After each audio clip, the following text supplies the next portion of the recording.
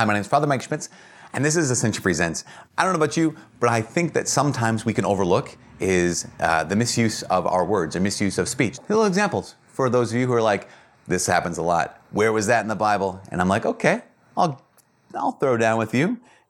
In 1 Peter chapter 3, verse 10, he says, he's actually quoting a psalm, and he says, and whoever would love life and see good days must keep their tongue from evil and lips from speaking deceit. This is really powerful. I think Psalm 142 also has this prayer of, Lord, keep a watch at the door of my lips, set a guard over my mouth. I love that because it's just like, yeah, Lord, please protect this from saying bad stuff. But James, I think chapter 3, it is because I just looked at it. James chapter 3 talks about the power of a tongue, the power of the tongue, the power of words. And it says the tongue's a fire. It can warm. It can also destroy really powerfully. So just read James chapter 3. I'm not going to read it all here online, but I do want to talk about how do you know whether you should say something or not? You know, we did a video about venting versus gossiping. How can you tell the difference? I think that hopefully is helpful to people.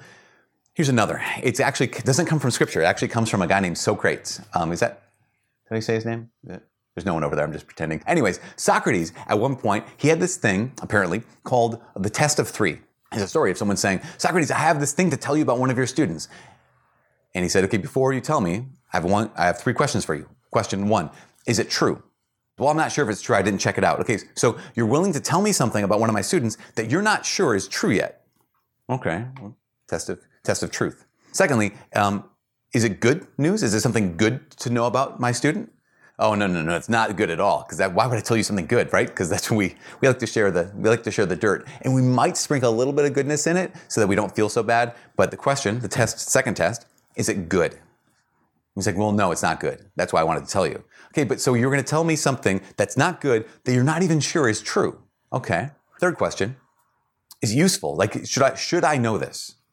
Like, no, it's just it's just a piece of information about this person. Is it true? Is it good? Is it useful? Whenever you and I are tempted to say anything, well, we really do have to ask the question, is this true? I don't know. Then you need to check it out. We need to find out if that actually is true. Because would you ever do this? Where you're like, okay, I heard that so-and-so, I might not do it with my friends. I might not do it with people around me. I definitely am tempted to do it when it comes to celebrities or politicians. Oh my gosh, did you hear what so-and-so, is that what they actually said? Is that what they actually did?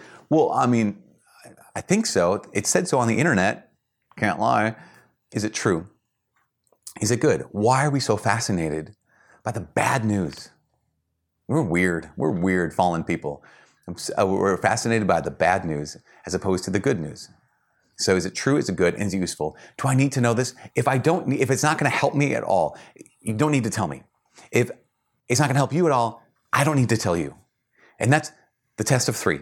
And it can be really helpful when it comes to taming your tongue, because that, as scripture said, the tongue is a fire. It can give warmth, it can give comfort, but it also can destroy. For all of us here at Ascension Presents, my name's Father Mike.